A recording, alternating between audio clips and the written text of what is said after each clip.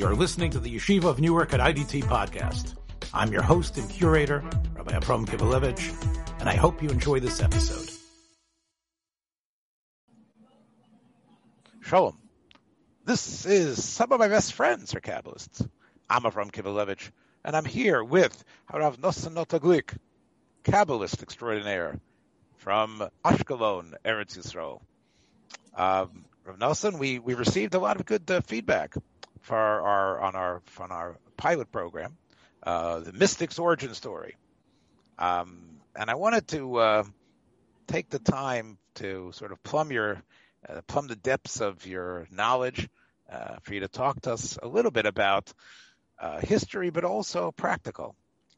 Last time we spoke a lot about you mentioned the ideas of Klippa, you mentioned the ideas of the Baal Shem Tov, and we know, Rav Nelson, that many people draw a straight line from Reb Yitzchak Luria, Ari, the Eloki, Reb Yitzchak Luria, Ashkenazi, to the Baal Shem Tov. Of course, there might be a stop or two on the way, and that really Baal Shem Tov Chassidus, which is what you talked about last time, is really sort of like an enrichment, an advancement, an amplification of ideas that find themselves in the Arizal. But you and I both know, and I know many people who are interested in Kabbalah know, that there's another line, a line that in some circles people feel the Arizal was built on, but that's a line that is, I guess, for better or worse, it's known as Kabbalah's Haramak, Rav Moshe Cordovero.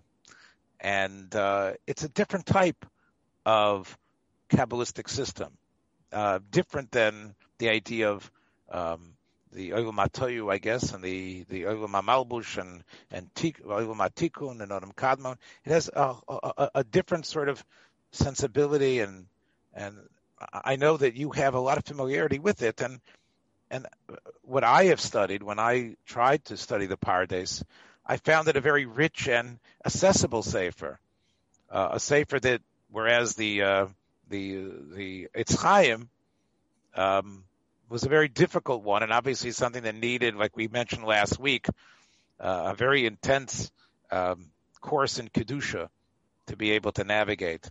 So why don't you talk to us a little bit about these strands, the strand of Cordovero and where it comes from and what's significant about it, and maybe perhaps how it still could regain its importance. Go ahead, Rav Nelson. Well, the story of the Torah of the Ramak versus the Torah of the Ari HaKadosh actually is the story of the publication of the Zohar. That's really where the split goes back to. Okay, so you're going back actually to the, I don't know what they call it, the 12th century, was it? Well, you're talking about these. You're talking about. Yeah, I don't want to interrupt you. You mean the Hisgalus of Zohar, not the actual the printing of the Zohar? Publication. I mean publication in terms of Pirsum, in terms of Hisgalus of Zohar, getting right? It out there. Okay, even in the days of handwritten manuscripts, books had to be published. Publishing meant you take the manuscript, you give it to somebody, and he transcribes it from okay. From the original to the copy.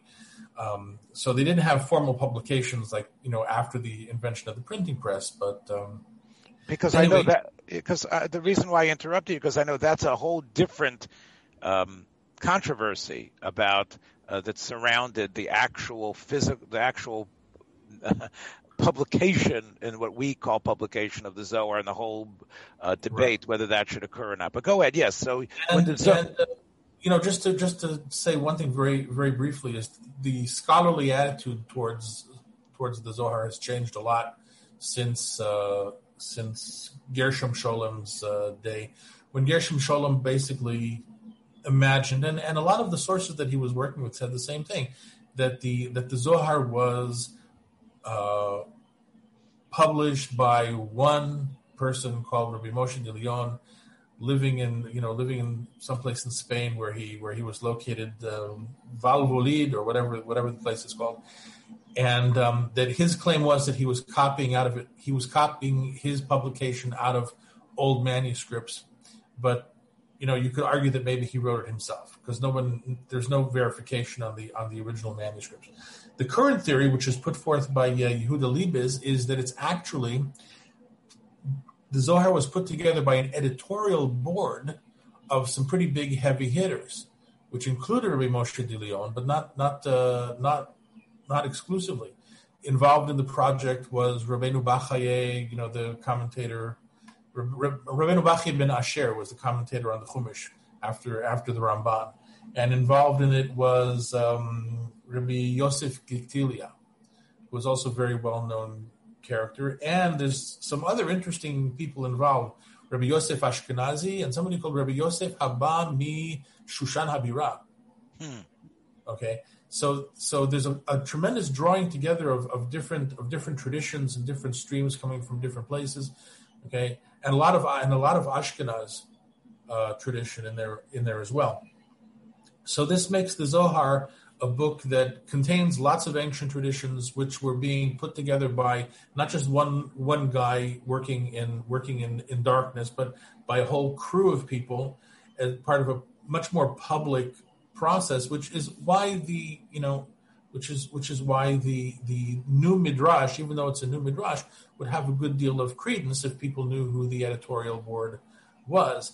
And apparently, as often happens, like we don't know who first wrote down the Talmud Bavli either. Okay. Right. So in other words, it's a canard that to sort of like buy in to the Rambam's description that there's this one man who's in charge. The idea of the Rambam, although he does say Yehuda Hanassi had his Bezdin, but the Rambam is very into this idea of this primal figure like Yehuda Hanassi, Rav Ashi. These prime figures that create, just like he himself saw, that's what he did in terms of the Mishnah Torah. Yeah. But that is actually an unrealistic or an unusual exception to the rule. You believe that many of these great works, including, of course, Talmud Bavli, was done by a team of scholars. Maybe there was some Uber editor, but he was working with the raw intellectual and interesting material that was collected from this group. Okay, that's it. Yeah, but the critical question is that does the Zohar actually contain a teaching of a system of Kabbalah that was the same as what was already existing in the Spanish environment at that period of time? Because already prior to the publication of the Zohar, you had Kabbalah of the Ramban, and this goes back to earlier Mekubalim from Provence, and goes back further still through subterranean unknown channels to the time of the Tanoim. I'm just giving you the traditional approach to this, and certainly the people who promoted it bought into that traditional belief system. It's not like Rabbi Yitzchak Sagi Nohar made something up and he claimed that it was old. Okay, the people who promoted Kabbalah were saying this is our ancient tradition, and we're saying this, and we're mostly publicizing these ideas for the first time because we need to stand up against the the more Rambam style rationalistic philosophy, which they disagreed with very, very deeply. Okay. Long story short, so there was a Kabbalah that was present in the Beis Medrash of the Ramban and in other places. Then comes along this other work called Zohar, and it gets published somewhat later.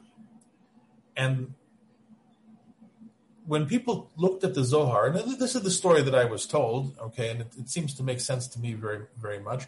When people started, or Mekubalim started analyzing the Zohar, they realized that they don't know exactly how to navigate this new text.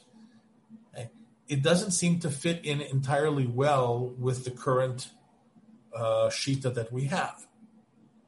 Okay, so when you go to work on a text like that, you try to understand it. Obviously, the first thing that you do is you systemize the shita, you systemize the system that you already got, And then you try to work with the new text or the newly published text in such a way that you're using your current system to interpret your new material that you have to work with. And this was a process that went on for, 200 years, thereabouts. And Rabbi Moshe Cordovero was the epitome of that process. He's the one who pulled everything together. So in other words, he took elements of Merkava mysticism and other things that were sort of like pre-Zohar. Right. He streamlined it and he aligned it with the ideas he felt the Zohar was basically promoting, and creating a sort of encyclopedia, more than that, really, it was almost like the Beis Yosef of halacha, right? Right. I'm saying, he learned by the Beis Yosef. He learned by Rabbi Yosef Karo. Okay. Rabbi Yosef Karo was a dominant presence in Tzfat at that time, so there was no way that you could avoid him. And by the way, he outlived all of them, which is why he's buried further down the hill.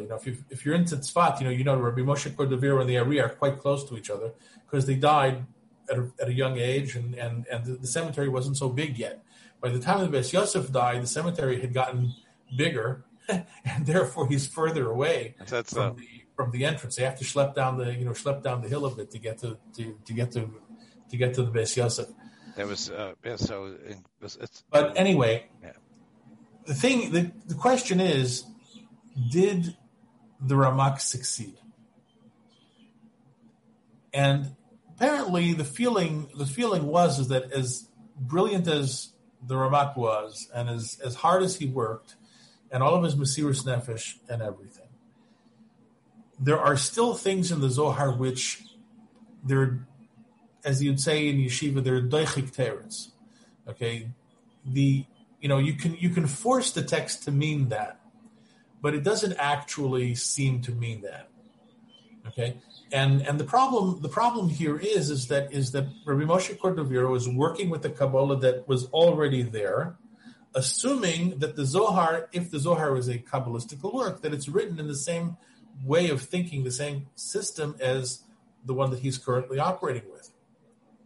And so therefore the result is fantastic, and many things he gets right, or possibly gets right. But that's not the same thing as saying that he really succeeded in penetrating to the Zohar's meaning.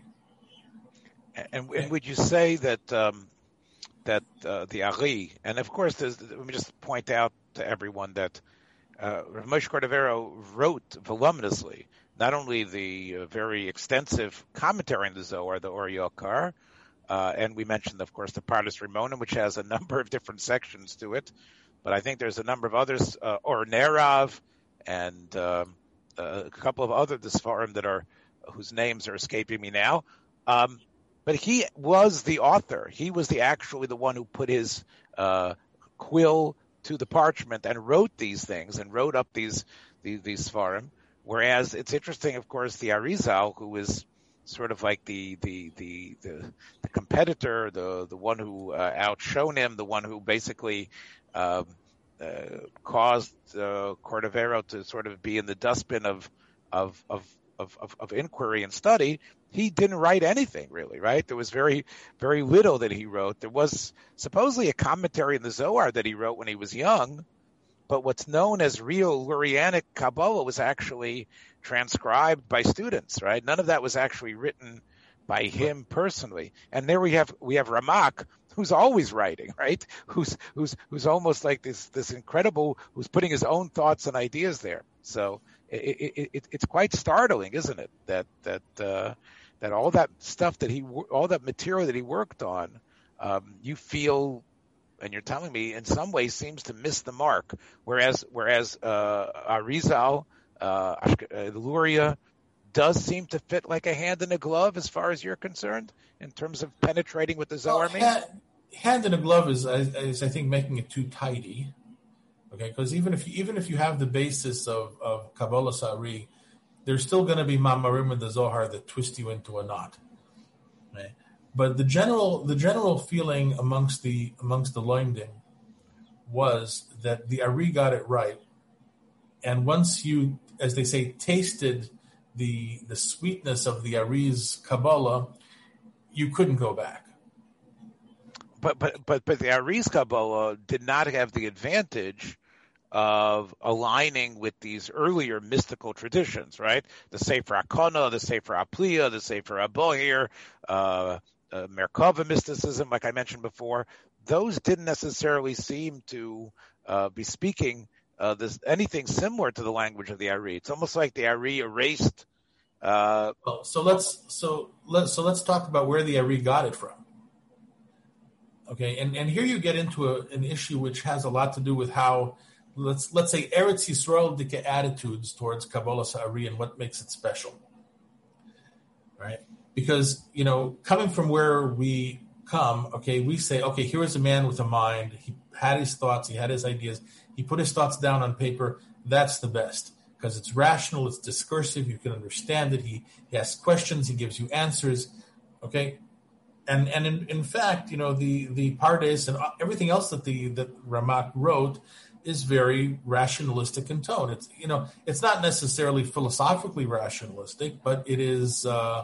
But it's certainly Lamdisha type rationalism. It deals with these things as with sugyas. I mean, right. It's also philosophically solid. Once you get what the point is, which maybe we'll talk about also at some point.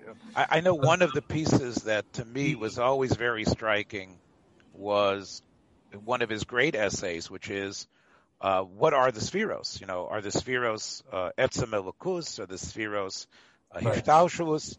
And he puts it right on the table. The Zohar is full of this terminology about the power of the spheros. Is that God? Is that a manifestation of God? Is that something God created? Right. This is one of the primal questions I think anybody who reads Kabbalistic literature has is, what are we talking about? And the Ramak meets that challenge head on, and he actually says, but he actually goes through possibilities, right? I think so. Right. Absolutely. And in the end, what his response is, if I recall, is that he says that mitzad the hiskalos of them, they're kalim. So I think his intention is to say that under other circumstances they would be considered beruim, but because they're filled from within by Or Hein Sof, so therefore they're betelim to the matzil. So actually, when you're dealing with spheres, okay, you're dealing with HaKadosh Baruch Hu. It's a revelation of HaKadosh Baruch Hu through these vessels, which I know he uses to help explain passages that talk about davening to a certain midah, of having a certain sphere in mind, and how this aligns with the idea of not using intermediaries. And this is something that. And by the way, you had a lot of Mekubalim, let's say prior to the Ramak, or when things were still more open to interpretation. Some people thought that the spheres were etzem alikus, in other words, that Hashem was intrinsically eser spheres, right? And then they would say, well, what's the difference between that and Christianity, Rachmana litzlan, lahavdil. And there were other people that said that no, the spheres are bruim. Okay, they're created entities, they're created intellects. And then the question is, so why would you be mechavering to them when you daven? And Ramak had it right on that score. I think you can give some variations to those basic ideas, but I don't think there's anybody that argues on them substantially. Okay? But would you say, before we started recording, I checked my Wikipedia page on Ramak, and I saw this legend that the Ari arrives in Eretz Yisrael on the day of the Ramak's funeral, and he joins the funeral procession, and he's the only one who sees the Amud Ha'esh. And, to me, all these hagiographic stories, and I think you agree with me, Rabbi Gluck, yeah, are really stories that are meant to symbolize an idea. And of course, the idea here is, I think, that one could look at the Ramak as a great philosopher, thinker, who was involved in the depth of Kabbalistic ideas, but was not, as we mentioned last week, a Baal Ruach HaKodesh, a Makubal, someone who the fire was in. And I think what Arizal was saying, although he was about to, uproot almost everything and make him and turn him into, last week's chopped liver, but he was still wants everyone to know he still was a Baal Ruach HaKodesh. And he still was someone who, even within this sort of huge opus, which sounds very philosophic and accessible, was also fueled by a mystical power that comes through the Hisgalus of Ruach HaKodesh or Nevuah. Do you like that? And I think that's sort of what he's trying to say. I don't know. Yeah, I also suspect that there's a little bit of propagandizing there. Because if if you were a follower of the Ramak, and there were followers of Ramak who were not terribly impressed with the Ari. I mean, human nature being what it is. Okay, there was a transition there, and I think the Baal Or Hachama has some references to the Ari and the Hakdama to that book, which are less than complimentary. But what that is trying to say is that the Ari truly understood the Ramak better than the rest of you guys who claim to be his Talmidim, and therefore the Ari is a bar samcha to continue expanding the Kabbalistical Torahs. Right? And I think that's more the gist of what the story is trying to tell you. Even like you say, he's dismissing it. Tell me, do you think, for us, for me and you, for the people that are listening who are interested, would you suggest some Ramak Sfarim for them? I mean, is that the way to go, you think? Or would you counsel against it? Let me see. I kind of hope to get to that part a little. Okay, good. I'm sorry for jumping. I'm sorry for jumping into you. Go ahead. The thing that I really wanted to mention was, why did the Ari say the things that he did? Okay. I mean, we know why. I mean, it can say with a fair degree of certainty how it is that the Ari's Torah was accepted. Okay, part of it was because mostly Reb Chaim Vital took away everybody's notebooks and he hid everything and he sat on everything. He didn't let everybody, he didn't let it out. Okay, so anything that you don't let out becomes much more valuable and desirable. I think that's also a little bit of human nature, but mostly it's that people who were exposed to the Ari's ideas really, really, really felt that he had the Zohar down in a way that Rav Moshe Cordovero did not. And I just want to explain that phenomenon, because to begin with, the Ari couldn't have done it without Rav Moshe Cordovero. And so in that respect, you could say that the Ari is a hemshech of the Ramak in a sense. Okay? Because if not for the Ramak, I don't think that the Ari could have done what he did.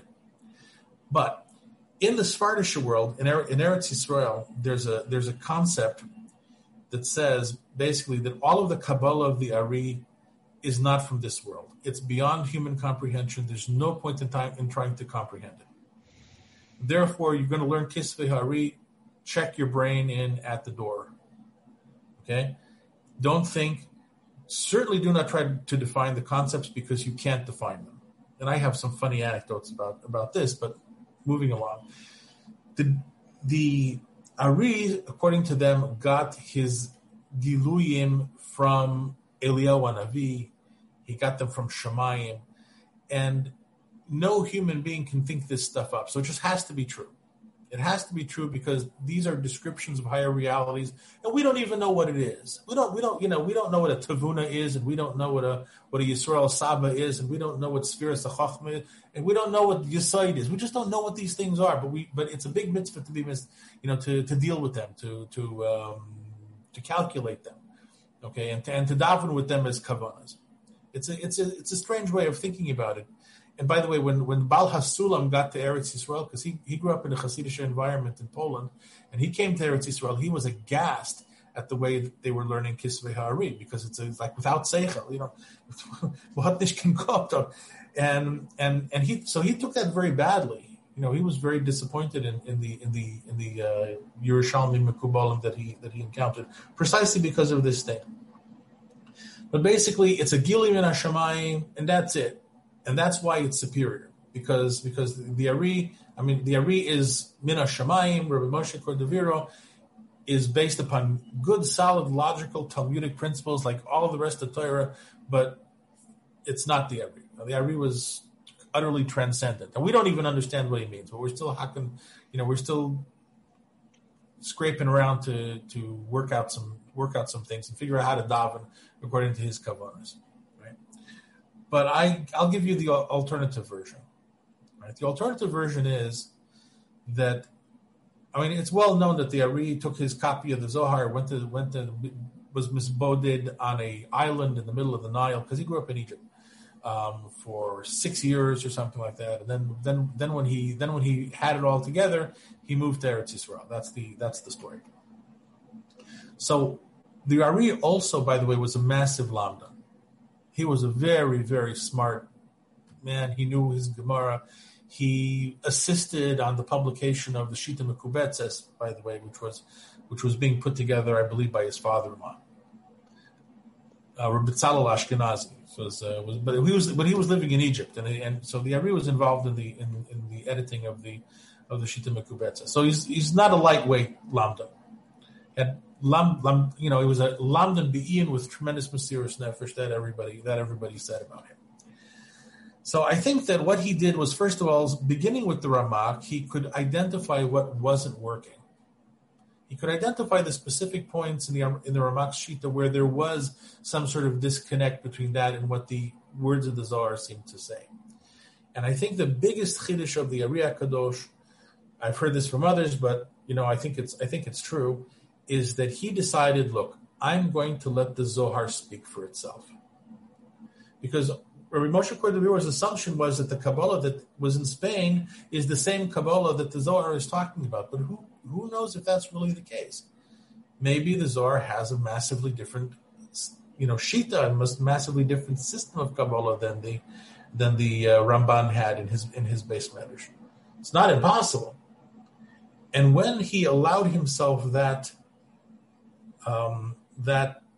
permission to think differently, and to let the Zohar more speak for itself than to speak through the channeling and mechanics of the previous Kabbalah, suddenly he got it. And I can tell you what the fundamental distinction is, because it's very straightforward. What's not straightforward is what this distinction means.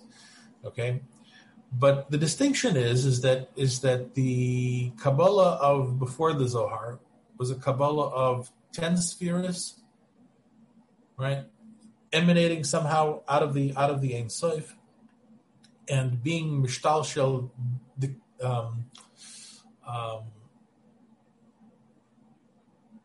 revealing themselves through 4 worlds, which are Atzilus, Bria, Yetzira, and Asiyah. And we're located somewhere in the dregs of Olam HaAsiyah, but there are worlds beyond us. And Atzilus is a world which is on the borderline, so to speak, between the Ein Sof and the Yesh, because Bria, Yetzir, and Asir are elamis of Yesh, of existence, of being, even if it's of highly refined and highly abstract being, but it's still being, because it's not Elikus. But beyond that is Olam HaTzilus, which is the world of Hashem's names and attributes, names and midos, and beyond Olam HaTzilus is the Ein Sof, which animates them and vivifies them and actually gives them both being and life. Right? And that's the system. Okay, the 10 spheres connect to each other through different channels, through different yichudim. Okay, that happens. But that picture that everybody knows about the Keser, all these circles connected by pathways. Okay, that's straight out of the Pardes, and it is the basic form of the spheres according to Shitas HaRamak. Okay, The Zohar did not believe in 10 spheres. I mean, it believed in 10 spheres, but not as the summation of the contents of Olam HaTzilut. The Zohar has a shita of 5 partsufim. And 5 partsufim is 5 personalities. It's not hard to see this, by the way, in the Zohar, because if you read Zohar, you'll see it. It's pretty straightforward. The 5 personalities are, let's say, sometimes called Arich Anpin, sometimes called Atik Yoimin, which is Keser. But it's not Keser as like a single circle at the top of the diagram. It's a whole personality with a lot of stuff going on in there. And then you have Abba and Ima, which are like shorter personalities, right? And underneath Abba and Ima, you have another 2 personalities, which are called Ze'er Anpin and Matrunita, or also called Nukva, also called Malchut, also called all the other names that go along with that. So really, the Zohar does not make heavy use of the Esther spheres, which of course is a term that origin, I believe, the earliest thing, and I'm not sitting here with my computer and Googling this, but I think the earliest origin is from the Sefer Yetzirah, right? It's from the Sefer Yetzirah where we have Esther spheros belima, and I think you have was it the Rabbi Avram Barchia, or you also even have, I think, Rabbi Yitzchak Yisraeli's mathematical interpretation of what Esther spheros belima means. So in other words, that idea was, the Ramak bought into it so totally and completely, he had to meld the Zohar with that, even though the Zohar was actually using different primary terms, right? Different model, completely. Right. And so he was. Yeah. So you can understand that for, as in the case of the Ari, he could easily have said, and I think he probably did. We don't have it recorded, but I think that, that we are midgets on the shoulders of giants. I mean, he had tremendous covet for Ramak, okay? Because once again, this is the man that tried every possible way of making it work and it didn't work. Mm-hmm. And because of that, the Ari was able to say, okay, I'm going to let the document speak for itself. It would not be the case to say that the Kabbalah of the Zohar doesn't believe in Esther spheres. That's not accurate either. But it believes that each partsuf is composed of Esther spheres. Some total of spheres, if you like, would be 50, right? But it's based on a separate kind of concept. And sometimes for people who are just getting used to this, I give them the following mashal. Okay, the sphirot, according to the Ramak, are kind of like buttons on a remote control. Right? Each one has a certain function. Each one corresponds to a certain reality. Our avodah as Am Yisrael in the world is to maintain the cosmos by clicking on the right sequence of buttons. We need to bring Shefa from Keser. We need to bring Shefa from Keser down to Tiferes. We need to spread some to Netzach and to Look, if it's Hanukkah, we're going to give some Shefa from Keser to Hod. Tiferes. We're going to pass some to Netzach. We're going to pass a whole bunch to Hod, because that's the whole tikkun of Hanukkah. And then from there we have to move that over to Malchus through Yisoid, and then the different kinds of Shefa that the world needs become available. As a matter of fact, the purpose in the Ramak Kabbalah, which is a brilliant idea, is that the reason why there's 10 and not more or less is because the ultimate purpose is to generate beings that are very specific enough to be small and mortal. Right? So if you have an alphabet of 3 letters, let's say, okay, Aleph, Bet, and Gimel. So you can do abag, bag, bag, bag, bag, bag, bag, bag, bag, bag, bag, but you're not really getting down to a level of specificity. If you have 10 basic concepts and you're combining them, and you're combining the combinations, you can get down to a level of specificity where you can have a small mortal being with Bechira Chovshus. Right? And that's the meaning of the 10. But a Makubal, according to Ramak, Shita is involved with being Mekayim, with maintaining the universe and even improving it somewhat. Okay, but basically it's a Hakadosh Baruch Hu gives the Tzinorot HaShefa over to Am Yisrael, and we are therefore the ones who are responsible for operating the world. And the Arizal, you would say, would disagree with that, what you just said? He wouldn't disagree with that. He would say that that's only part of the picture. Because imagine, by the way, if you don't have just 10 buttons imagine if you have a family. So each personality in the family has a completely different point of view on the whole of reality. And one of them, by the way, the old grandpa, Arich Anpin, okay, he doesn't even have the same kind of existence as the rest of the family because he's so old and he's so far away that that he's like beyond the family dynamic, right? So you have Abba and Ima, you have father and mother, you have son and daughter, and they're arguing over things, or maybe they're agreeing over things. But in the end, you can get something from grandpa that's going to shake up the whole discussion. Mm-hmm. So what you have actually is tremendous capabilities for chidush. And I do believe that part of the Ari's inyan was to understand perhaps that Geula, the ultimate redemption, the ultimate end of time, isn't just like the universe getting better and achieving its current state of perfection based upon its current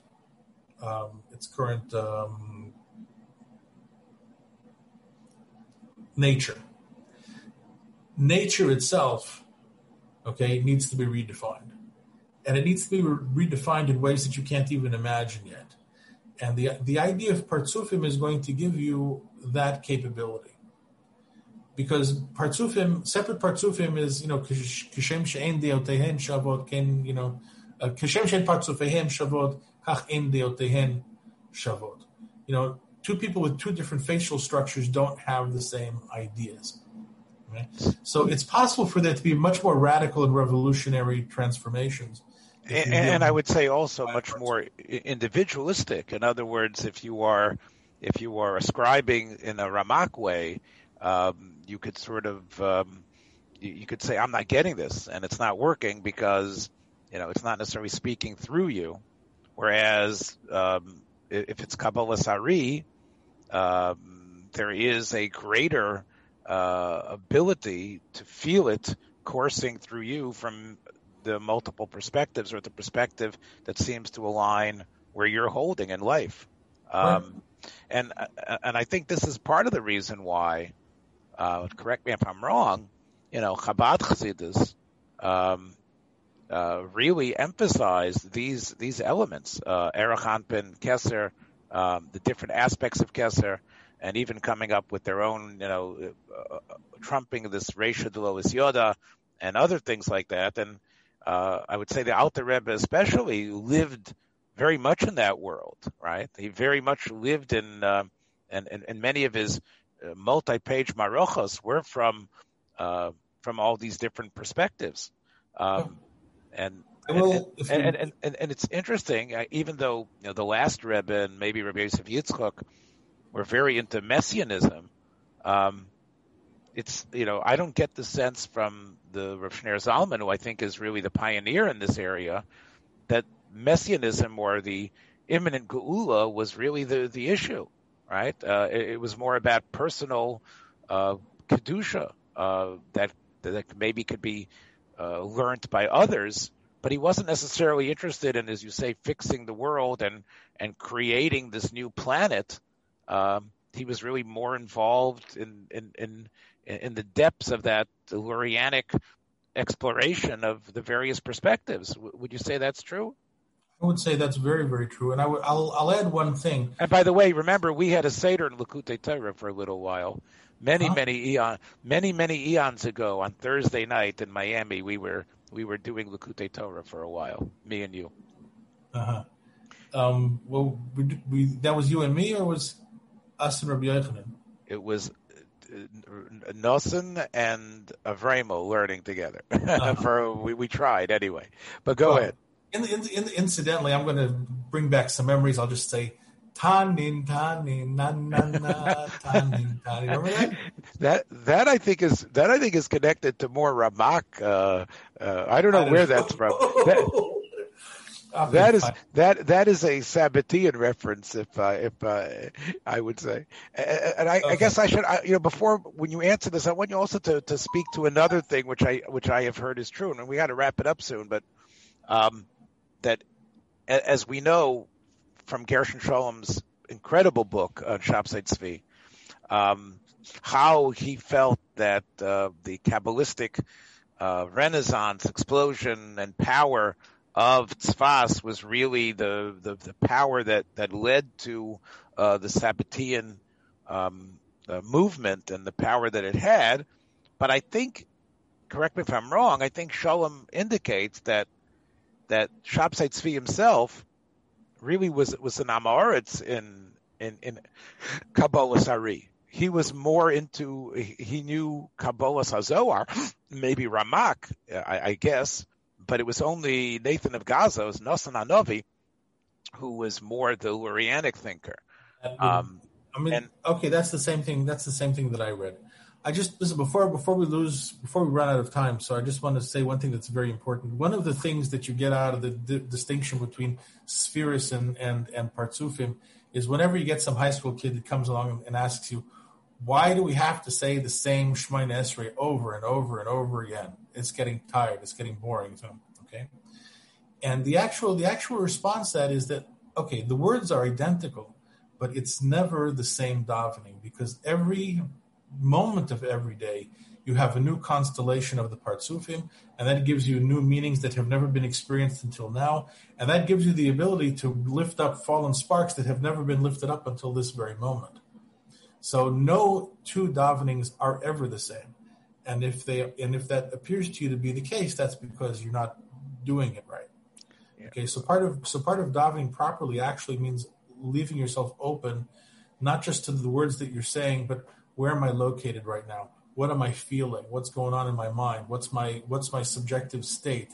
Like, am I happy? Am I distracted? Am I depressed? And all of those things are what you have to work with, because this moment, the way the olamot, the way the Partsufim are shining at you at this moment, that moment is never going to come back.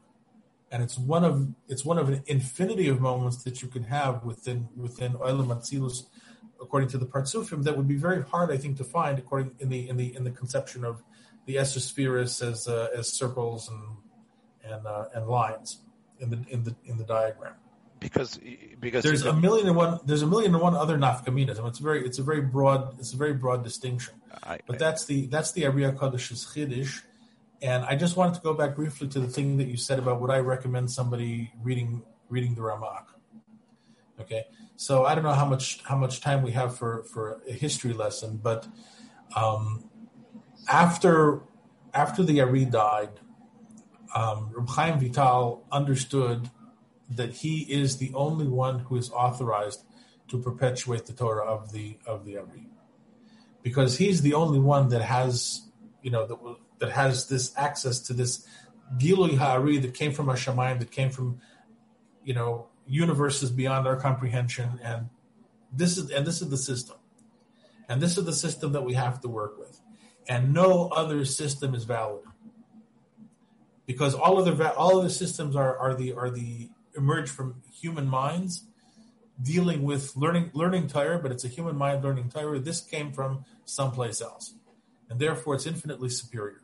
So therefore, trash everything trash every book that's ever been written by a Makubal, and according to the Edus of Reb Chaim Vital, I believe he says it in the name of the Ari. The only books worthwhile learning of anybody that came before me is Ramban al Torah. Okay, everything else wipe. Okay, so needless to say, that plays very badly with the Ramak, and in all probability, the reason why, at least in Eretz Yisrael, in any Kabbalah yeshiva, I didn't even see copies of Sefer Apardes in any of them. Okay, the ones that I've been to, I don't know, maybe I wasn't looking carefully enough, right? But I spent my time in Kabbalah yeshivas, and nobody's touching Pardes. Okay, and nobody's touching the Ramak's commentary to Zohar Kodesh. Okay, nobody, and it's mostly because I believe mostly it's because of the injunction of Reb Chaim Vital not to touch anything that came from before the Ari. Now the ones who really take this idea and run with it are like specifically the Mekubalim in Eretz Yisrael, in particular the Sephardic Mekubalim. Everything else is dangerous. And by the way, the Sephardic Mekubalim also, some of them anyway, have a very bad opinion of Teres Baal Shem and everything else, and the Ramchal. They don't want anything because all of these, according to them, are systems of human understanding of the Kabbalah, which in their minds is second-rate and suspect. It's only when we deal with these things as pure X's, pure Y's, and pure Z's that are never going to be explained. But this is how we have to be mechaveh, right? So, and you indicated earlier from quoting Reb Yehuda Ashlag that this was a system and Reb Yehuda Ashlag thought completely the opposite. But once again, Reb Yehuda Ashlag is European, so he comes from a kind of tradition where understanding what you're saying is meaningful. Anyway, the way that it comes out really in the Baal Shem Tov's base medrash is much more liberal towards what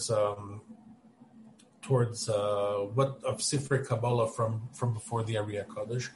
And since I'm somewhat of a follower of Kamarna Rebbe's, so the guidance that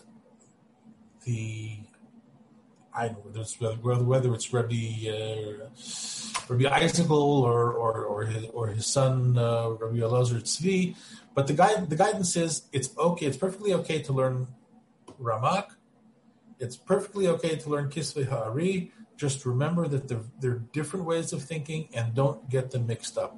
During a period of time that you're learning Ramak, you learn Ramak. When you're not learning Ramak, you learn Ari, but you keep them separate because otherwise you'll become confused, and that's no good. Right. Which, by the way, is very, very good advice, especially if you're learning these things without a teacher. Well, alternatively, it has also been said, okay, that anybody who is new to Kabbalah, and I heard this from Hasidic Kabbalah more, should first learn Pardes, learn Ramak, learn it, okay, because that gives you the basic definitions of what we're talking about, and then you move from there into Kisvei Ha'ari. And this Rebbe said something which was really quite amazing. He said, you can spend your entire life wandering around Kisvei Ha'ari without ever really understanding that you're talking about a Kadosh Baruch Hu. So it sounds a little bit contradictory to what we were talking about before, in terms of how wildly different, how powerful, how individualistic, how it spoke to the psychology of the soul more. It sounds like there's quite a little bit of a conundrum here and a little bit of an intellectual cul-de-sac. We start here. I happen not to think so. I am not a great fan of the basic premise of the Sephardi Mekubalim. Right, my sympathies lie much more with Rabbi Yehuda Ashlag, okay, in terms of what the point is. And all Talmidei Baal Shem, what they tried to do was they tried to understand the Zohar, and they tried to use the Kabbalah of the Ari to understand the Zohar because they thought it was best suited for the job. But certainly, as a solid hakdama to get a basis of to know what we're talking about, you need to start with a Ramak. You can't just jump into Kabbalah Sari because you won't understand it. So even though you might find yourself never opening the book after the age of 40, in other words, let's say you begin at 30, like we talk about the Haramim that came out after the Sabbatean heresy, and let's say you start learning and you get to a certain age and you go through, with a solid basis in Kabbalist Ramak and etc. And then when you feel that you're ready to move on and you're ready to absorb more, you might discover that you probably don't look that often into those Sfarim again, right? If a person sets himself up at the age, let's say, of 25, 30 to really involve himself, or maybe even younger, he will, according to Nelson Gluck, get your solid basis through Ramak, get your mind wrapped around the ideas, see that it isn't so different than the sugyas that you're learning in a Talmudic fashion, and from there, see if your mind is ready to absorb and understand, and in a Schlagian way, some of the things that the Ari is bringing to the Zohar and beyond. Would you say that's sort of in a nutshell? I would say that's very fair. It's also it's also not bashamai. It can definitely be done. Probably best not to wait. Listen, somebody who really needs this stuff, okay, because that's the criteria of who learns Kabbalah and who doesn't. If you really, really need it, if you go to all the rabbis and they all tell you, no, don't learn, you're not ready, who are you, what do you think you are, okay? And they beat you up until you're a piece of shmata. And then this broken up poor little piece of shmata drags himself to the base of Medrash and pulls up a book off the shelf and finds solace in it. Okay? That's the person who needs to learn it. So so not everybody has to go through that kind of a torturous process. Okay. But the people who learn Kabbalah are people who basically feel like, if I don't have this, then Torah is meaningless, my life is meaningless, I don't know what I'm doing, I can't live as a Jew, I can't live at all. And God, because God is so impenetrable, unknowable. Okay, because if you don't have this, then either you have Rambam-style rationalism, which leaves you with no relationship with the Kadosh Baruch Hu at all, ultimately, because it's all just, negative attributes, yes. Okay, negative attributes. So what do you get when you realize that all of God's attributes are negative attributes? You get nothing. That's it. And that nothing I'm going to live in that nothing forever and ever. That's not very appealing. Okay. Or alternatively, you end up with only halacha. This is it. This is the halacha. We're going to do this. We're going to do this because it's a chiyuv to do it, and that and we don't have to think about anything else than that. Just have to live our entire lives fulfilling our obligations. Yep. So so you're right. So you're right. I misspoke before. If you live like that, gesundter, hey. I misspoke before saying 25. I would assume that if a person is really a person who would be a searcher, I know for ourselves, speaking about us, we were in our teens when we were involved in this. I know that I started, I guess, when I was, and again, I'm not trying to compete here with you, but I guess I started being involved in, I guess, when I was 17 or 16 or 17. And I think that's probably the age where human beings want to figure out what's really going on with themselves, what's going on with the world, how can they create their own individual way to speak with God and still feel part of a great system. So I think we've, like I said, I think we've got to wrap it up over here, but I think we've given hope for many, and hopefully people who will listen to this. If you're asking me, Ramak is highly, highly recommended. Although I'll tell you, I came to him once again in a kind of circuitous route, because I came with him from a Hasidic background. So one of the books that definitely opened up all sorts of doors for me was the Shloah Kodesh. Mm-hmm. And Shloah Kodesh has basically his core Torah is consistent with Ramak. He has some Lurianic additions because he was around at the time. He was living in Eretz Yisrael also, and he was at the time when there were leaks in Reb Chaim Vital's security system, and stuff was getting out. Right. A lot of the Hagos there in the Shul, there's a lot of the Ari sneaks in the Hagos of the in the Shul. Yeah, he's quoting Hagos Ari or Kuntrisei Ari, but this is stuff that's being leaked out because Reb Chaim Vital really, really tried to sit on everything. Okay, so maybe we'll in a future episode we'll talk about the one who got out of the pen before Rav Chaim Vital came back, and of Rabbi Yisrael Sarhug, and the Olam HaMalbush that I mentioned earlier, I referenced, and of course the Ramami Pano, and maybe you can maybe talk pretty well. Thank you so much. And by the way, thank you for everybody who left nice comments or any comments. All comments are good. So, thanks for joining us for another episode from the Yeshiva of Newark at IDT Podcast. Be sure to subscribe on your favorite podcast app so you don't miss a single episode.